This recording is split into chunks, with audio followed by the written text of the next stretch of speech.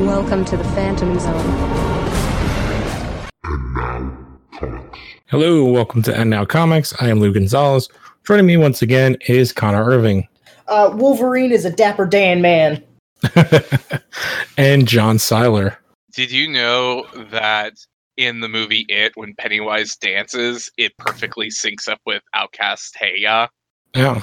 Is it kind of like Dark Side of the Moon? Yeah.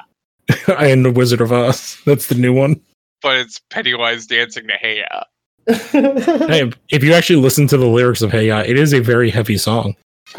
Oh, yeah. Do we want to start a podcast where we just talk about Andre 3000 lyrics? Oh, how dare you? You that is a Outcast song, so it's not just him, it's oh my god, I can't remember the guy's name. I mean, technically, it is an Andre 3000 song because that was the speaker box Love Below. And the Love Below was like all the Andre 3000 stuff. And then the speaker box was like, oh my god, why am I blinking on his name? I know. Oh my god, what the hell is his name? Now, I'm like looking it up right now. Big Boy. Big Boy, yes.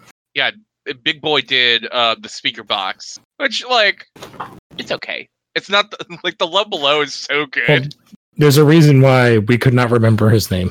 I mean, Big Boy is still a pretty integral part of like what makes Outkast. Yeah, but Andre 3000 was definitely the more talented of the pair. Yeah, I would agree with that. All right, well, this is not a music podcast. This is a comic book podcast. So we are going to start off like usual with some news. So why don't we start with this first one you threw in here, John? Which one would that be? Beat Staff. Oh yeah, so Comixology and Kodansha, like, and literally like this is like news that only I would care about. But Kodansha and Comixology announced that they're going to be releasing all of Drops of God, which is a manga about wine tasting and wine pouring.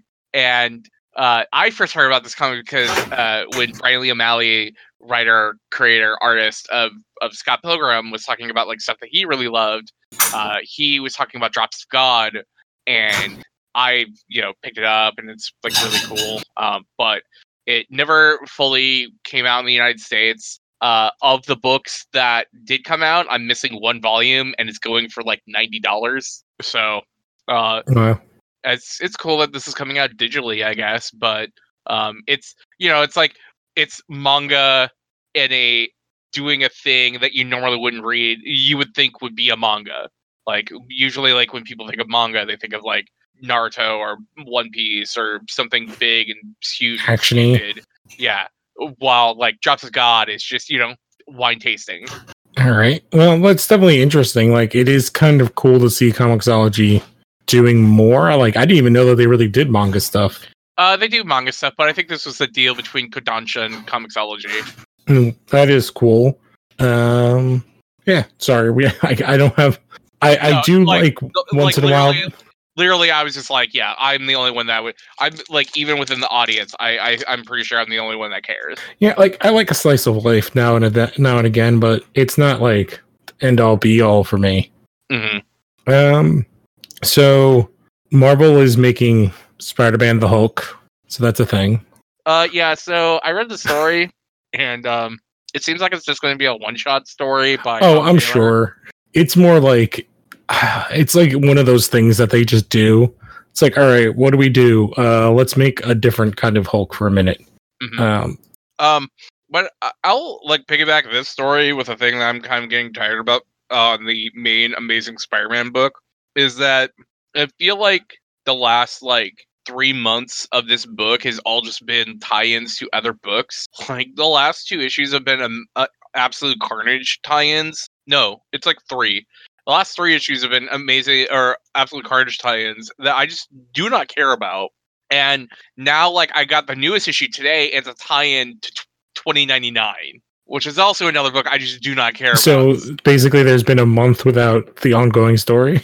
Well, they release 2 books a month. So okay, so it's been like 2 weeks. No, it's been about 2 months. Oh. Because like the last 2 months have been tie-ins to other things. Oh, yeah, I did my math backwards somehow. Yeah. So and who knows how long it's 29 anything, but I didn't get to read it yet, but I picked up Amazing Mary Jane, and I honestly, it's like if I like that book enough, I might just drop Amazing Spider-Man and just read Mary Jane. Yeah, which is kind of cool that they're doing. I did see that they are going to do a Daily Bugle comic. Yeah, Robbie is the star of it. Yeah, Robbie Robertson. Yeah, who's been like a kind of a side character in the Amazing Spider-Man book, because it's like him and Peter and Boomerang have been like roommates. Wait, what? Really? Yeah. Robbie Robinson's not like 60 years old anymore? Oh, it's his son. Oh, okay. That makes more sense. Oh yeah, okay. Oh yeah, you're right. I honestly, because Robbie, it's like Robert and Robbie. Yeah, because Robbie was always called Robbie, but I guess it's like they just would change it. He was always like the number 2 guy in the Bugle. Like, even if you watch the old Raimi movies, he's like the guy that's like arguing pro Spider-Man to J. Jonah, which has always been his character. Mm-hmm. So yeah, so I actually think this book is following him and not the son. Yeah, you're right. And that which is kind of a cool idea, though, especially like in a day and age when like there's such scrutiny on media and stuff, to do a comic kind of based on a reporter, kind of like what DC's doing with Lois Lane and Jimmy, is not a bad idea. And so it looks like the writer will be Matt Johnson, who wrote Hellblazer Special, Papa Midnight, Incognito, Living Day. This will be his first Marvel book, with art by Mac Chatter, who worked on Black Panther and the Crew. Okay, that's cool. It's definitely something that's like interesting. I'm trying to see, like, the news is kind of all over the place. While we jump to, they are doing a bunch more books connected to Iron Man 2020. So there's one, Force Works, Rescue, Ironheart, Iron Age, Machine Man, and Weapon X, but like .exe. I don't know why. It's like, unless I grew up in an age where like Iron Man 2020 was a book, like I have no idea why I should care about this. I don't even remember Iron Man 2020 being a thing. That was a thing. Yeah, it was like a mid 90s book. Can we like not with the 90s stuff? Like, right? Arno stuff. Although strangely, the one thing kind of 90s I like is that I read issue 4 Batman White Knight. It's the Feeble Black Label book that is like the sequel to the first one, and it's like has to do with like this Earth's version of Azrael, and I actually really goddamn like it. And Alfred pulled I don't even know what you call it, like a pirate sword on what is definitely, oh my god, I can't believe I blanked on his name. The other half of Etrigan. What is his name? Jason Blood? Jason. Yes. But it's interesting. But yeah, like, I don't know, 90s are a thing again, I guess, with the X-Men being awesome. I mean, it's a nostalgia thing, and obviously the people who are writing books now would be people who had an affinity for those books then. Most people kind of our age, maybe a little bit older than us. And maybe, I don't know, maybe if I'm also reading Iron Man, I would care about Iron Man 2020 because they've been building up to it, but I've never really cared for Iron Man, the comic book character, ever. Like, I don't know. I just have never done it. Same. I tried Fraction, and Fractions is fine, but I kind of just don't want to read Tony. Mm-hmm. So, let me see the next thing. Trying to like look at all my links.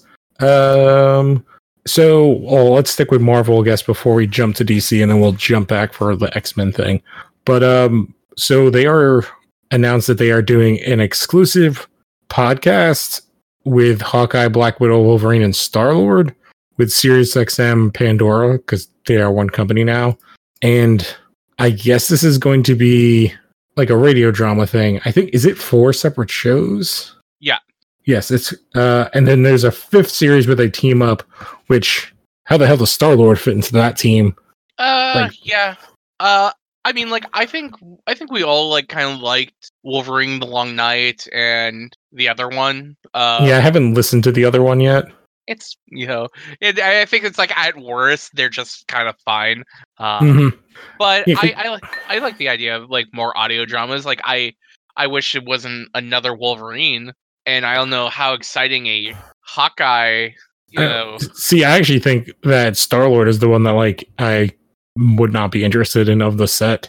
Like Hawkeye and Black Widow would at least be like kind of James Bondy ish, I which think could like work well.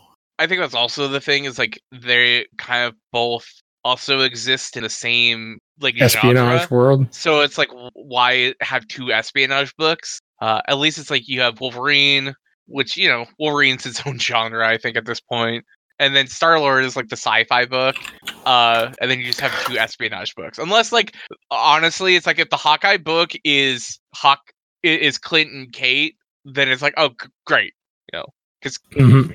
add Kate to that book or that thing, and you're already like doing way better. Yeah, I definitely think it's an interesting idea. I am kind of surprised that no one else from any company is doing this. Like, let alone DC. Like, I don't know why anybody else is doing this. Like, Pandora probably paid the money for it, and I mean, like, you can like making a podcast costs nothing. Like, I'm surprised that like I don't know, Image or Dark Horse or whoever isn't doing this. Like, I would listen to a BPRD podcast. Yeah, but I think it's like if would brands be willing to shop that idea around? Like I imagine But you could like really produce it in house for nothing. not for nothing, but I get what you're saying, and I don't The think cost like, is necessarily. the cost is very minimal. Like you probably already have server space. It takes like very little to record, and you're already paying writers. So like, do you really need like a different? I guess you need like maybe someone that knows how to write this stuff specifically. You also need a budget for voice talent, which does not come cheap. Because I imagine getting Thor and Oakenshield was not necessarily cheap for that Wolverine podcast. Yeah, I guess, but I feel like there's a lot of like famousy nerds now that would do it just to do it, and you wouldn't have to pay them as much. Mm-hmm. Especially if you're doing something like a BPRD, which you can kind of lean into the absurd and have more like comedy centric people do it. Sure, but I think it's like also at the end of the day, it's like they want to have these podcasts like they do animated features, and you don't see, and there's like plenty of really great talented voice actors on TV in anime or whatever, but they're not doing even something as small as like that abominable snowman movie from like earlier this year, or one of the three that came out, where like all of them had to have like an A-list voice casting, because like that's how studios see like the value of selling something, because you're not selling the anime picture, you're selling Hugh Jackman as the guy who's hanging around with this snowman. Which is funny because I got confused for a second. I was like, wait, there were two of those movies this year. Because there's the Bigfoot kind of, which is the one I think you're talking about, which was like kind of looks like, was it Lycra? There was And then there's like the Yeti one, which is like a fully animated, maybe it's a DreamWorks? There was a Abominable that's out in theaters now.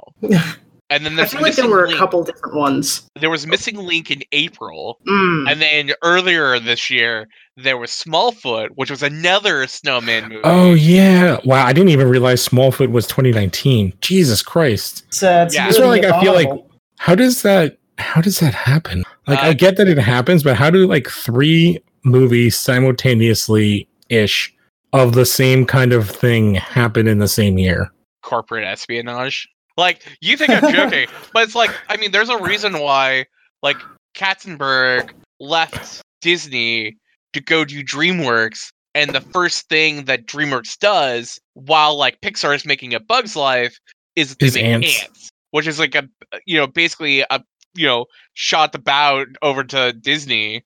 Which I feel like, I think I've seen both, and I feel like I like Ants better, but that's because it's so weird. I mean, you can't really go back to Ants since it stars Woody Allen. Oh, well, yeah, I know. It stars Woody Allen, so. But hey, depending on who you're talking to. Oh my god, but Bug's Life has Kevin Spacey. Oh. All the ants are bad. Just really bad. Well, actually, no, the ants are good in that movie. and the grasshopper dies because he gets eaten by a bird, a little baby bird. Yeah. So upswing. So maybe we need to start a campaign for somebody to redub Kevin Spacey in Bugs Life. With who did it? Was it Plumber in that one movie? Yeah, I feel so bad for like not to stick on Kevin Spacey, but like I felt so bad for Edgar Wright because like Baby Driver is so good, and then like it happened at the exact same time. Yeah, dude, and that cast is crazy too. Yeah, because it's like it was. Oh my god, I can't remember that kid's name because that's kind of like his breakout role. And you have Jamie Foxx, John Hamm. Isn't like John Barenthal in that? I mean, there's a bunch of movies. Yeah. Yeah, right. Ansel Elgort.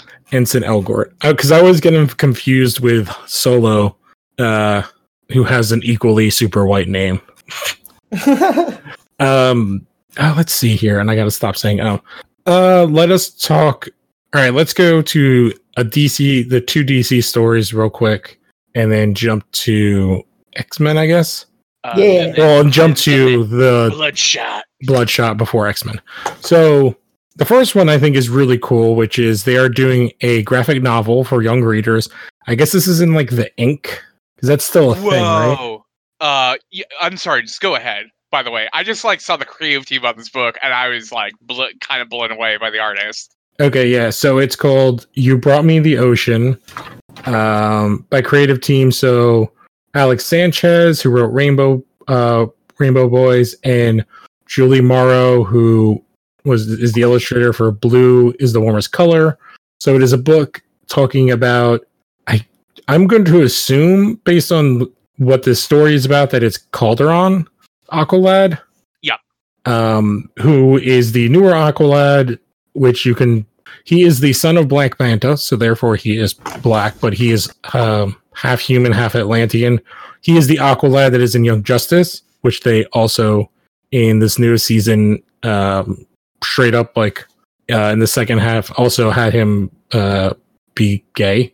So this is specifically like a young adult book, like LGBTQ graphic novel, like kind of love story, and it's interesting that they're going here. The art looks goddamn fantastic, which his power set is kind of perfect for this style of book because he's like aquakinetic is the term? Not sure. He can like make water into shapes. Cool. And like weapons. Yeah, so the artist is so have either of you ever heard of Blue is the Warmest Color? I feel like I know it, but I never. Yeah. So basically, it's a book written about like 2010. When it came out, it was kind of like a really big LGBTQ book in a time where you didn't really see like a lot of big comics, be like kind of touted with having those themes. And yeah, it's also just like very. It's like a very porny, like porny and not in a bad way, but it's like okay. They apparently made it into a movie too, so that was the first thing that came up when I googled it. Yeah, which I hear mixed things about it. I have not seen the movie. I hear the movie, while like the creative team of the book is female and it's about two lesbians, and it's like there's like a big difference between like it's like if you read porn from the perspective of women about women, it's presented in a different way than it is when like men try and write porn. As someone who works in that industry, it's like it's very kind of obvious sometimes. But I don't know. I'm surprised sometimes. But regardless, the movie was directed by a male director, and people were they're like, the movie's very male gazy about the porn, and like from my quick Google, I was like, oh, and I guess it's a French movie. The comic is French. I don't know if the movie was, but that would probably make sense if it was. But yeah, I own the book. Like the book's not bad, and I'm kind of just like very surprised that this was the artist that DC ended up contacting to do a book like this, because like that's that's a pretty big name. And I assume like the writer is also pretty big. Well, it says they are Lambda award-winning writer. Yeah, I'm not I don't know what that familiar means. with a lot of book awards, but yeah, yeah, this is like a really cool get, and like, this also is just like continuing with DC, just doing really great, young readers books, which, like that's how you grow, a fan base. Yeah, which I'm trying to think. I read some of the Catwoman one. It's not a genre that I really like. I had to read one for something like a class I'm doing, which I did the audiobook version of like a young adult book. So as a 32-year-old man, it's not made for me. So it's not interested, but like the art looks awesome. I'll definitely look at all the art for the book. Yeah, like the Black Canary one looks cool, and the Harley Quinn one looks like a lot of fun. And they get like really good teams to be doing these books, so I mean, it's a lot better than what like Marvel's trying with. Like, did you hear? Like, this is a side note. Did you happen to hear that they're going to be collecting all the number ones for Dawn of X into one trade? What? Really? But And they're charging $24 for it. That's like bullshit. one book off. Like, Because I think there's 6. Like, it's like I'm already kind of like to collect all of Hoxpox is $60 or $50. Like, I feel like that's a little bit too expensive for like if you're trying to get new readers like to come and pick up a trade that collects everything that's basically like the big event for the future of X-Men. Like, I feel like a trade should be like of that size. It's collecting 12 issues should be $40. I think that's a fair price. But to make like all the trades into number ones is already like really stupid. Because like if I ran a store, I would never have bought those. Like I would just wait for the actual trade to come out for each of the books. But at the same time, it's like if you're going to make a thing like that, why not make it like $10? Yeah, get like something newbies that's super cheap. It like you hand it in, hand to people, to basically like here's the number ones for all the different books, and like have them go off on that point. But like charging $25, it's like I don't know any serious shop would ever like order that trade, and if they are, they're probably going out of business. Yeah. So to kind of go back, I guess the only other big DC story is longtime DC Justice League writer was big time writer on Batman. Scott Snyder says that he is leaving the Justice League book that he's been writing for I think a couple of years now. And so January will be his final issue, along with the artist George Jimenez. That'll be issue 39. It has been a very big story. It's very complicated and convoluted, so it's not really worth going into here. But it's this whole Year of the Villain thing as part of it, which has been interesting. But I guess it's a big deal, and it's interesting to see where Snyder will go next. He's kind of like the guy at DC, like I would say kind of like Hickman is over at Marvel right now. So this is his second major title, like cornerstone title at DC. So it'll be interesting to see what he jumps to next, or if he wants to just take a break. I assume it's Batman. Yeah. No, somebody else has already taken over Batman. Oh yeah. Well, but Tynion. James Tynion's not. He's not the writer. Like he's the villain. Like James Tynion and Tony Daniel are not the ongoing Batman team. Like they're there to basically issue 100, and then issue 100 is like the new team. That's why I wasn't too bent out of shape about Tony Daniel being the artist, even though I think like if you're gonna give someone 14 issues to Batman, like have someone like who's like a little bit more like kind of, I don't know, like revolutionary than Tony Daniel, who I feel just draws like a basic ass Batman book. But yeah, like they're supposed to be like a big team that's supposed to basically be like the next ushers of Batman. It'd be interesting to see him go back, but like I kind of would rather have him do something new and see his takes on other stuff. Like I loved his Batman, so. Oh, I agree. But if it's okay, so it's like if you're going to get like someone big to replace, Tom King on Batman, and it's like you want like to have like this big marquee team for Batman.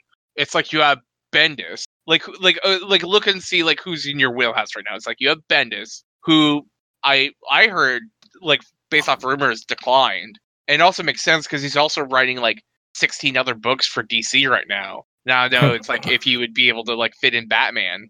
Yeah, especially because all his stuff seems to be coming in on time, which is something that seems to be extremely difficult at DC. Yeah, but like and I hope to God it's not Jeff Johns. I don't know if in any universe they would pick Jeff Johns or Jeff Johns would put himself into that role. I think he's a little too busy currently. Yeah, finish well. Shazam or an issue of Doomsday Clock. No. But it's like, who else is like a big marquee writer that DC currently has in their bullpen that they could get the right Batman? I'm not saying you're wrong. It's just like, I don't know. I wish, like, I kind of would like to see what he would do for other characters, just because that would be what I would want. I mean, I would like to see like a Jody Hauser take over for Batman, which I think it's like if you want like a big headline, I think that's cool. Matt Fraction's doing a lot of stuff with DC now. It wouldn't surprise me if we see Matt Fraction on Batman. I would love that. But I don't know if Fraction is in the kind of time of his career that he wants to undertake like a big AAA book like that. But yeah, like, you know, I think there's like there's a lot of like really cool people there, and I think it'd be cool if they like were to call up someone instead of just having to like, you know, it's like I hope it's not like a Brian Azzarello, because I think that'd be like very lame. And, well, he's doing Damned, I think finished, right? Yeah, but isn't he? I feel like he's doing something else. He's doing that Birds of Prey book that used to be an ongoing, and then it used to be a 6-issue, and now it's just a one shot. Oof. You know, it's like you have Joshua Williamson, which I feel like is just like a name. I don't know how excited people would be about Joshua Williamson writing Batman. But yeah, like I think this would be like a really fun like betting odds thing. It's like who takes over for Batman. Mm-hmm. No, I think you're probably right that it is probably. Oh my god, it is probably Snyder, but I don't know. Boy can dream.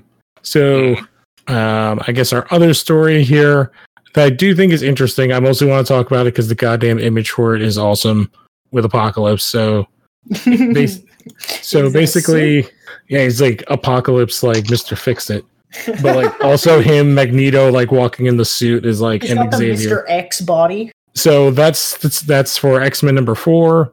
So they basically what happened is some new kind of details came out about the December issues. So X-Men number 4, it says the Krakoan leaders attend an economic forum to show the humans what real power looks like. New Mutants, it's like when Armor and her team set off to bring their friends home, they thought it'd be an easy sell and a quick trip, and everything goes sideways. Trying to look at the one. Interesting thing, New Mutants number 4 has them with like the Shi'ar. And then, X-Men number 4, or I think 3 and 4 has an interesting title. It says, Cyclops storms the Savage Land. The most powerful heroes of the dominant species on the planet. The X-Men rise to protect the world against any threat. From a new foe in the Savage Land to an old nemesis surprising return. My first thought was like, oh, are they going to like, what are they going to be? I guess it's Sauron is like got to be part of it. And he's a mutant, isn't he? Yeah. Yeah, so like he's one of those guys we haven't seen, and there's been like a bunch of, with all the mutants running around, like I haven't seen any of those. Yeah, Sauron just wants to turn people into dinosaurs. Yeah, nothing wrong with that. I wish I could turn people into dinosaurs. Yeah. So I guess the next thing to talk about before we talk about, I don't know, like how much time do we want to spend on Marauders? Like. We've read it. The hits, I guess. Yeah, like it's interesting. Like it kind of sets up stuff. I think it's pretty obvious that like what we were all saying that Kate is the new because you're not allowed to call her Kitty anymore. Is the Red Queen, and the kind of most interesting idea of it is that for whatever reason she cannot use the Krakoan gates, and I guess that, and that she is not even the. Storm was asked for the position and Storm turned it down, and she doesn't like Emma, and somebody else probably was, and then Kitty was the third person. But yeah, her not being able to use the gates is kind of an interesting idea, because as far as we knew, all mutants, anyone Krakoa would like basically allow could use them, and all mutants were supposed to be able to use them. So why can't Kitty use it? Well, we've already been told that Moira is already kind of subverting those rules. She doesn't want any precogs Yes. on Krakoa, so I believe this is kind of another thing where she's thinking ahead, like, who could sneak in here theoretically? Kate. Kate could. She could just walk in, and there's nothing that stops her. So Yeah, I guess like that's right. I don't know. I feel like I hope it's more than that because well, I think it's like a psychological thing. She can come to the island. Like she was at Krakoa, she brings Wolverine. yeah, she just like, the she snacks and cannot use everything. she can't use the gates. Yes, and I feel like that's kind of like discouraging her from coming to Krakoa, like a subtle thing of being like, we don't want you here, but you can come here, but like we're not going to make it easy for you to be here. It takes 6 days for her to get to it from San Diego. Yeah, because it's in where it's always been. It's in like it's like by Australia or something like that, isn't it? Sure, I don't know, man. That's kind of the biggest thing that you learn. That's why there's all that promo material with her with like the bandage on her nose and like the black eye. Yeah, because she goes to walk through it and just like busts her face on it. And everyone's like, was It's a very good look, by the way. oh, totally. Yeah. Which I do think it's interesting. Like, like they I like the idea that this book is dealing with like the kind of social and political fallout of what the X-Men are doing. They're basically like, there would be places and countries that would be like, no, our people aren't leaving because Krakoa is basically amassing a monopoly on superhumans, like all of their powers. So, like we see Russia doing the thing, what they say, like Brazil, and then another like a made-up country. What's it called? North Vonlin? Is that it? North Valnon. That's it. A very subtle North Korea nod there. Yes, that's great. That's what it was. So like, yeah, it's interesting what they're doing. Like, I like what happened in Russia, and they like kind of beat the shit out of them. I did not realize that it is now. I think we may have talked about it once before. So, is it currently canon that Bobby Drake is out of the closet? Yes. Okay, because I know they had like younger Bobby Drake, but he definitely made like a comment. I was like, oh, like I haven't read X-Men in a while. I did not realize that they also made him. Which there was like because there was that big issue where it was like young Jean, right? Young Iceman was like kind of forced out of the closet by young Jean, and there there was a kind of like a heart to heart with like young Iceman and old Iceman, where it's and Bobby kind of came to the conclusion that it's like he's it's like he's always kind of like felt that way, but it's like you keep up appearances, and people people were like, oh, like, he's like in his 30s, like how is he like coming out now? And I'm like, because people come out later in life all the time. People come out when they're in their like 60s. Like there are people who come out who have had previous relationships with women, and that's not to say that there's not indications for Bobby to have not been gay this entire time. Like there definitely have been like lines that have been dropped throughout his history that you could read them as that if you wanted to, and I think Bendis totally did, and then wrote it into the book. And I think it's like keeping up like the idea of the mutant metaphor. I think it's like kind of nice that they have like an original X-Men who is gay. I think I it's like I maybe have preferred him to be bi, because it is what it is, but it's it's not bad. Hey, we have Swinger Wolverine and Summers and Jean Grey look, now. he makes even a comment that's like a mutant Gras, like instead of Mardi Gras. Yeah. And Mutant I do Gras. love this idea that like they're just still banging away. Oh no! What's his face? Nightcrawler says it in the first one. Believe in me, mind fraud. On Krakoa, you will love and be loved. Like them some implications right there. Yeah, so like I don't know. I like the idea that this book overall, like I like the team because it's Storm, Iceman. I'm trying to think who else was on. Oh, and then we got to see OG Pyro. Yeah, that was cool. Yeah. Do you know Pyro's like real name? Nope. I don't know. Is it like Australian McAustralian? It's Saint John Allardyce. I love That! Oh my god! That's so comic books.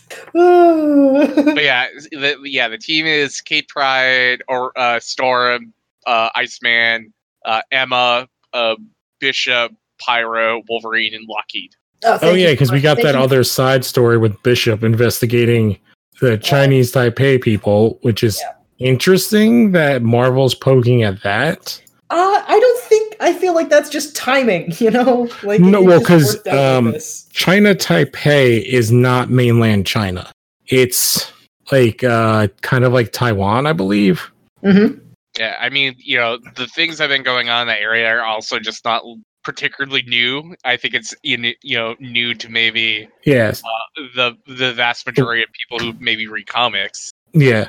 But Chinese Taipei, which they specifically reference, is Taiwan. And Taiwan is not mainland China, but they are also not independent, but they're kind of separate. It's very confusing, but it's kind of interesting that they're making them this as opposed to making just China, is kind of what I was getting at. Mm-hmm. So it's kind of interesting that they did that, but otherwise I think it was fine. I don't think it was necessarily as strong as X-Men. Do we know what is the next one? X-Force. Excalibur, yeah. Oh, okay. Yeah, it's Excalibur, then New Mutants, then X-Force, then Fallen Angels. Yeah, I kind of like, at this point it's going to take a lot for me to kind of care about Fallen Angels, but the other ones I'm like still very interested in. Mm-hmm. And I like the Bishop story. It's interesting. So I don't know, it's pretty good. So anybody else have anything, or do we want to talk about Vin Diesel? Are we talking Bloodshot? Okay, you gotta give me like 2 minutes. I gotta watch that trailer. All right, so we'll just kind of like. That'll give me time to like. I gotta wash my hands real. I'll just say like, so while you guys are doing that. So for those that don't know, Vin Diesel is doing a movie called Bloodshot. It is based on I'm trying to remember what comic company. Valiant Comics. He's kind of like Wolverine, and he was like a soldier. He got like kind of a thing, and they're like nanobots, so he can heal very quick. Also, by the way, I want to make a side point here. I know it sounds very weird if I was just like, I need to go wash my hands. Out of context, I actually spilled something, and I had to like wipe it up, and continue. Yeah, like, I don't know. I've never read, like, I'm not a big Valiant comic person. I don't know Bloodshot. Like, I know who he is. I never read the book. I've always just known he's, like, the white guy with the red circle on his chest. Yeah, he, like, I haven't, like, also read a whole lot about him, but I know that he has, like a cartoon manifestation of his, like, inner psyche named Bloodsquirt, who is so kind of like Batmite. Yeah, and so it was funny because Jeff Lemire was just writing Bloodshot maybe about a year ago, and the Bloodsquirt parts were drawn by Jeff Lemire. And I don't know if you guys know Jeff Lemire's like art. No, I don't think I've ever seen it. Like a lot of his career-owned stuff is all drawn by him. So it's like if you read, Sweet Tooth or Underwater Welder or that hockey book he did. But yeah, for the most like a lot of his art is just like, I really love it, but I could tell like if people don't like it because it's like very kind of ugly looking. But so he draws, so you have like this kind of traditional artwork, and then you see Bloodsquirt, and he's like obviously like someone who doesn't fit within this world, and I like that idea. But yeah, like I feel like Sony's kind of baking on this being, it's like, this is going to be like their kind of like Marvel. It's like, it's like they got like Venom and they got Spider-Man, but they don't own, it's like they own the rights, but they don't own those characters. Bloodshot. Yeah. So yeah, and I think after what kind of happened between them and Marvel, they kind of realized that, I don't know, most people would kind of just side with like, just don't believe that they're going to put out, like, they just don't trust them with Spider-Man anymore in general. Even though Spider-Verse is the best one. Again, but that is a completely separate animal. It's also animated. But like, also looking at Venom, but like, I feel like there's a lot of Venom in this trailer. So this is, I'm trying. I should look at the cast. So we have. I actually didn't think of Venom when I was watching that movie. I was thinking RoboCop. I got a lot of Oh. RoboCop vibes, like Upgrade 2, which came out It's recently. like that. He, Yeah, actually, I was thinking about Upgrade, which is why I was thinking about Venom. Yeah, Mhm. Upgrade. Actually, you're right. Upgrade's like a better Venom. Yes.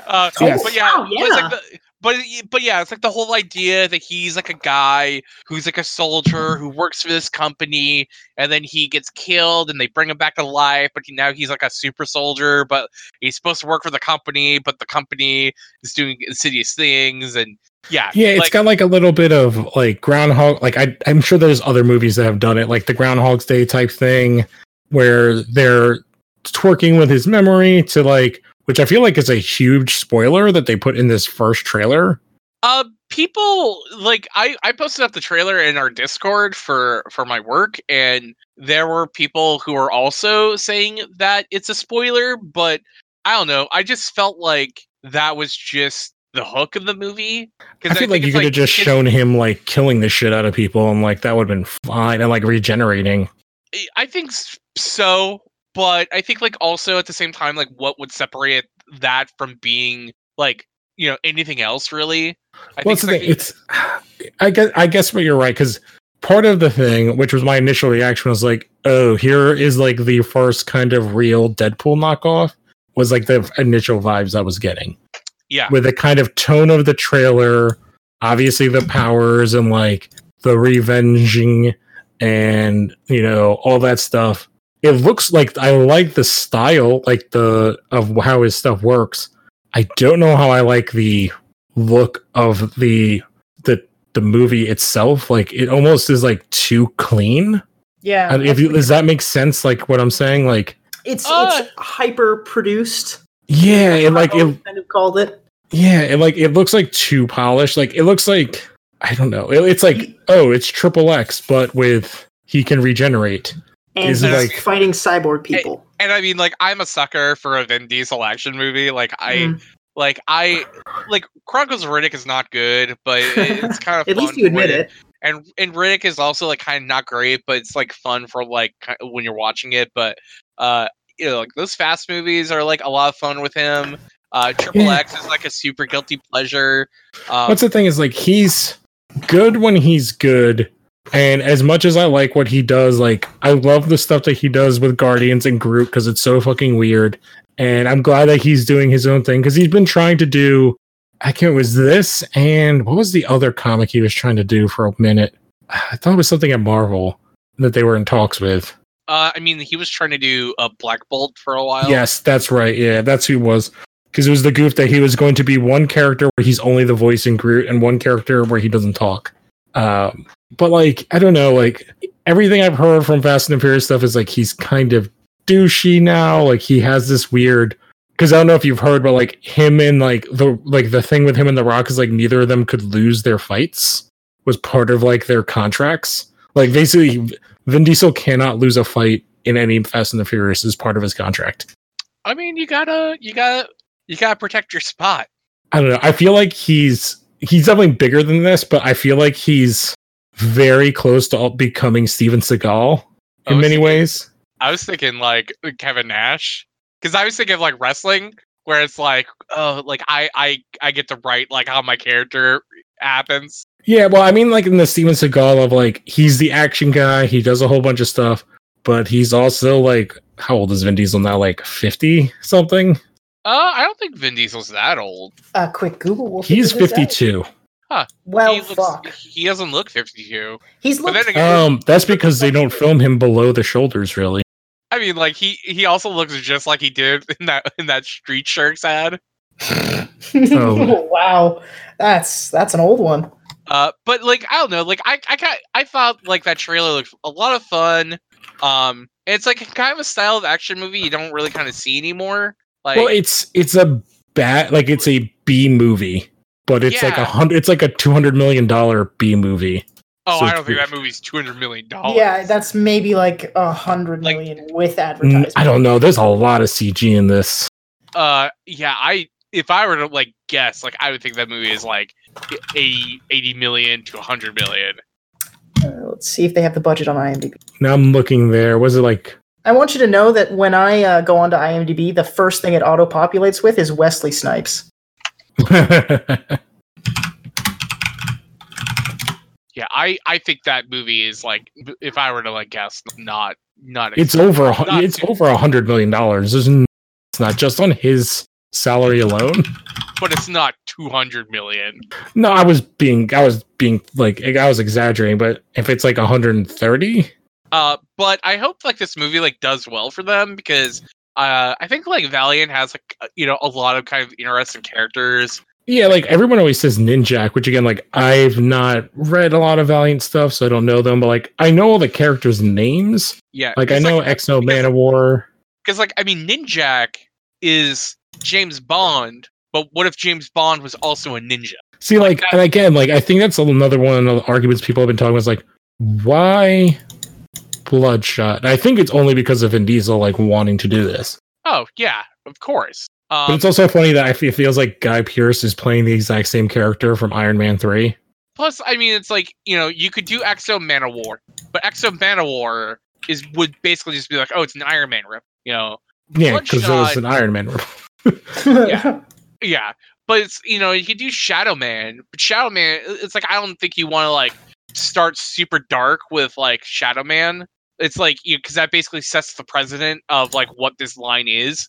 And it's like you have like your books, like Shadow Man that's super dark, but then you also have like Faith, which is a pretty uplifting superhero book, or like Quam and Woody, that's like a pure comedy book. And I think they got like Dr. Mirage, Time Walker, Hard Corpse.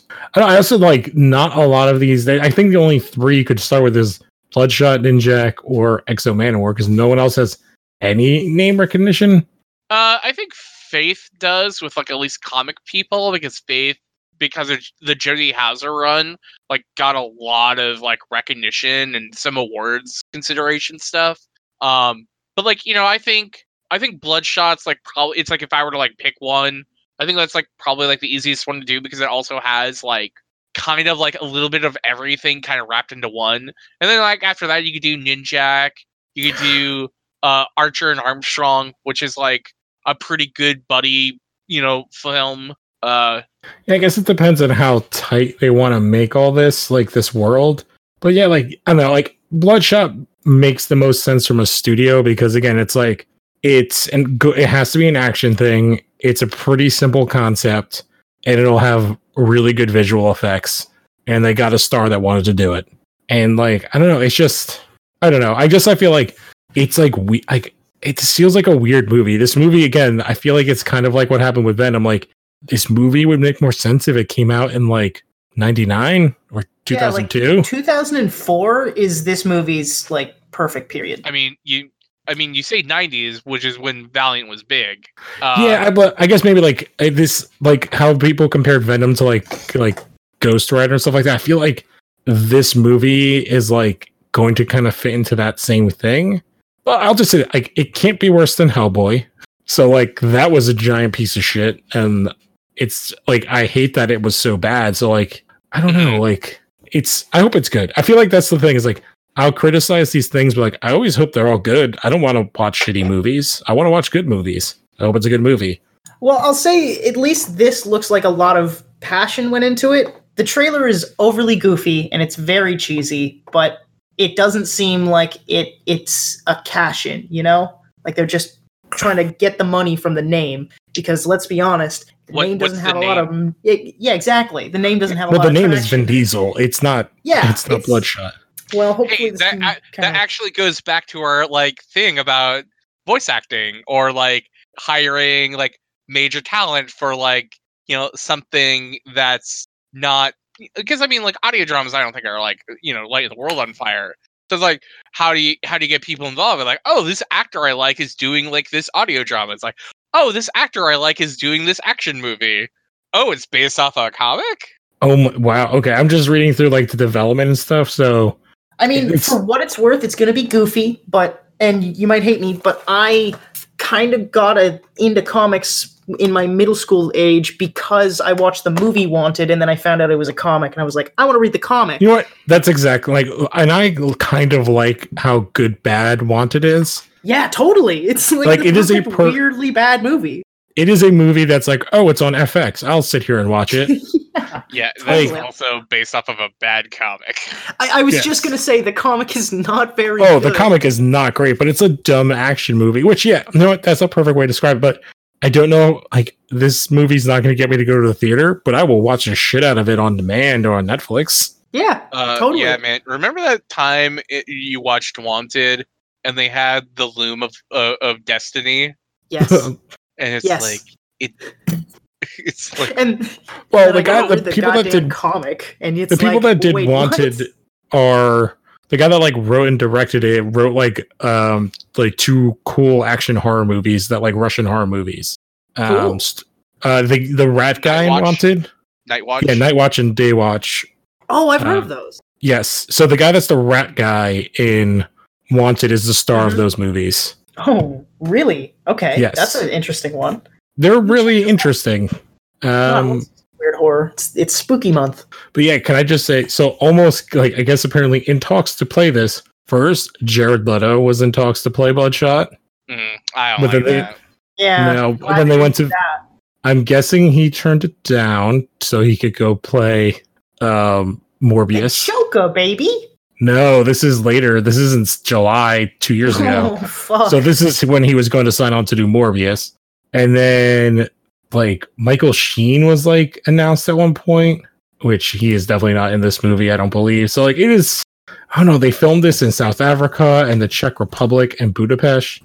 So maybe this is just like $100 million movie. Maybe it's less. Man, maybe I remember Budapest being very different then. Because, get it? It's because... Yes, I get it. I was just letting it sit there. Yeah, just wanted to let you should have said it with more conviction. This is the first movie of a 5-picture deal Sony has with Valiant, and they intend to do a shared universe. Yeah, okay, so they're doing, it's 2 movies based on Harbinger, which will have a crossover titled Harbinger Warriors. Harbinger. Oh, that. Go ahead. Where are the other ones? Oh, that's it. So it's like 2 Bloodshot films, 2 Harbinger films, and then a crossover. Huh. I mean, like, I imagine that's where, like Harbinger has Zephyr, which is, like, Faith.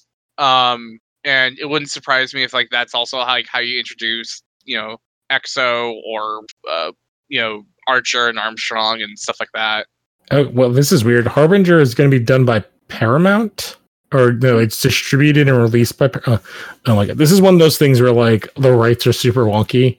And I'm also now tired and starting to crash. So is there anything else? Was there any books anybody wanted to talk about that they've been reading besides what we already talked about? I can talk about One Piece in my update. So I'm currently, I think, maybe a third of the way through Impel Down, which is the it's like one of the bigger arcs of the show. Basically the setup is that the main character, Luffy, his brother Ace, is been captured and been locked up and is going to be executed.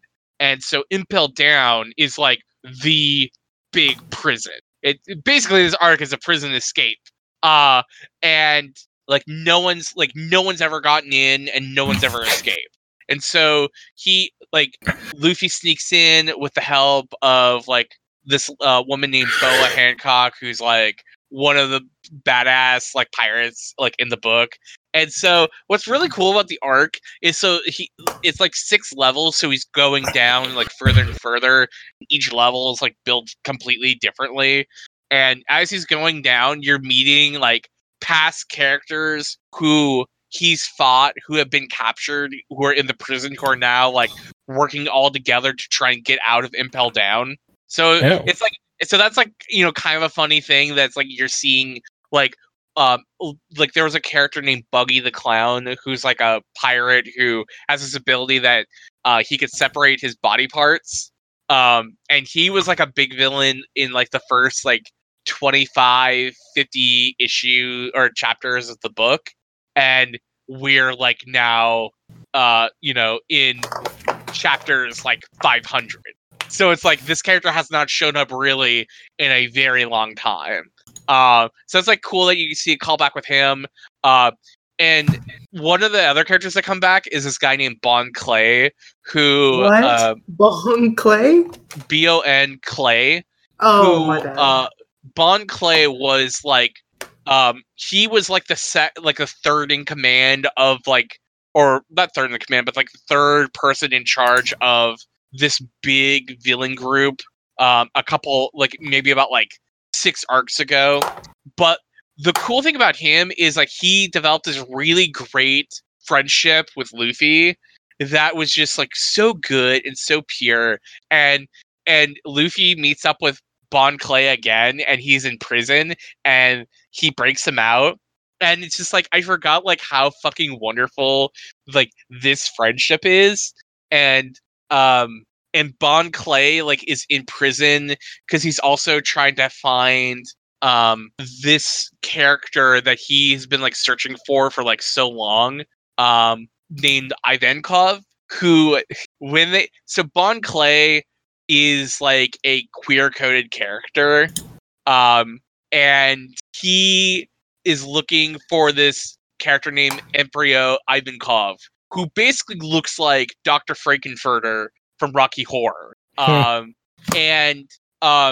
Ivankov is like the leader of the Okama and the queen of Queer Island. Like this is, and like he like Bon Clay's like giving this speech about how who Ivankov is, and it fucking blew me away because like A, it's like Queer Island, and B, like it's like kind of also like very refreshing that like once you meet Ivankov, he like is like this big revolutionary who is like working to like help people in Impel Down and help them escape, and is also like fighting the world government. And it's like, oh, like there are trans characters and queer coded characters who are revolutionaries trying to take down the world government. And I'm here for this. I love it. Yeah, Um cool. and Ivankov's like, so like everyone has powers in the book. Um or like not everyone, but like certain people have powers in the book. And Ivankov, his power is that he can manipulate the hormones in people's bodies. So he can so like at one point like he hits Luffy um with like these like little like needles in his hands, and he basically just gives him like an adrenaline rush. He's like, yeah, you have about 3 days, and like after that, you're gonna like crash super badly, but you got energy now. But like one of his other in command character, like who's like works with Ivankov, is this character who you see change, who's like gender fluid, and so when you first meet them, it's like this male character who picks like Luffy and Bon Clay up and like takes them to Ivankov, and then the next time you see them, it's like this female character who is like doing whatever. And so like throughout the fight you see them change genders like based off of like just whatever. And it's like, oh man, this is like so refreshing. That's really cool. Because I just watched like the newest episode of My Hero Academia, and the one trans character in the show like fucking exploded. So I'm like, well, at least One Piece is like pretty okay. Oh, okay. I was confused for a second. I was like, oh, I actually did not realize until that episode that that character was trans. Yeah. I don't think I've also would have gotten that because I listened to the dub today. And the dub for that character I think is like kind of like obviously it's like it's like a queer coded like it's like a fading voice kind of thing. It's like a male actor like trying to do a more effeminate voice, but like not doing like a shtick, you know. But I ended up finding out because like I also was just like reading about all the characters through the wiki, and like that's how I found out.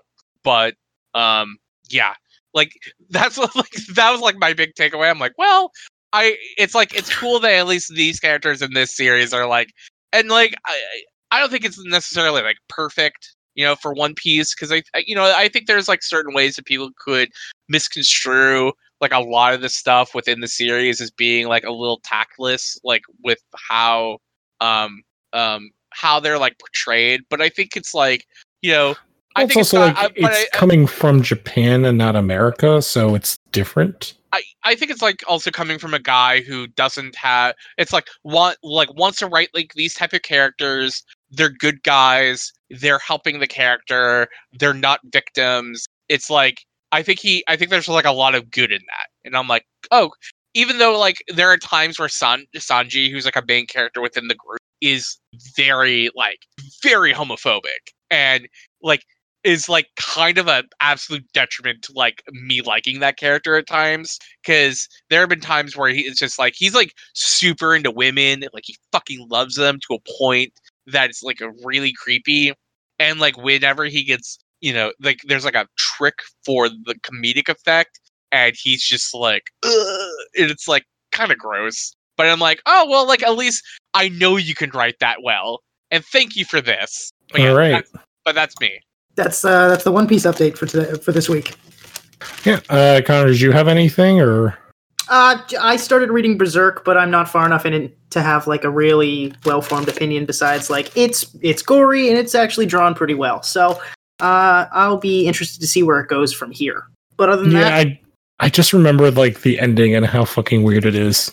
But yeah, when you get there, we can talk about it and be like, oh, I mean, it's still going. That's the thing is the manga's at like 359. Wait, really? I did not know. I only watched the anime when I was like in middle school. I know like a couple memes, like the main character spends like upwards of like 5 to 10 years on a boat in real time, because the guy never releases updates because he has a severe idol addiction. Other than that, yeah, I'm good. All right. Well, check it out. Don't forget to check out all the other shows. You got the main show, the After Darks. We're kind of doing we're not doing CW updates like really anymore on the reg. We are talking about Arrow and some of the other stuff. You also have Smallville Chronicles, which is still going, and the newer show 3 AM Files, where we talk about everything spooky and weird. And yeah, don't forget to rate, review, and subscribe to everything. And we will check you guys next time. I love you. Welcome to the Phantom Zone. And now, comics.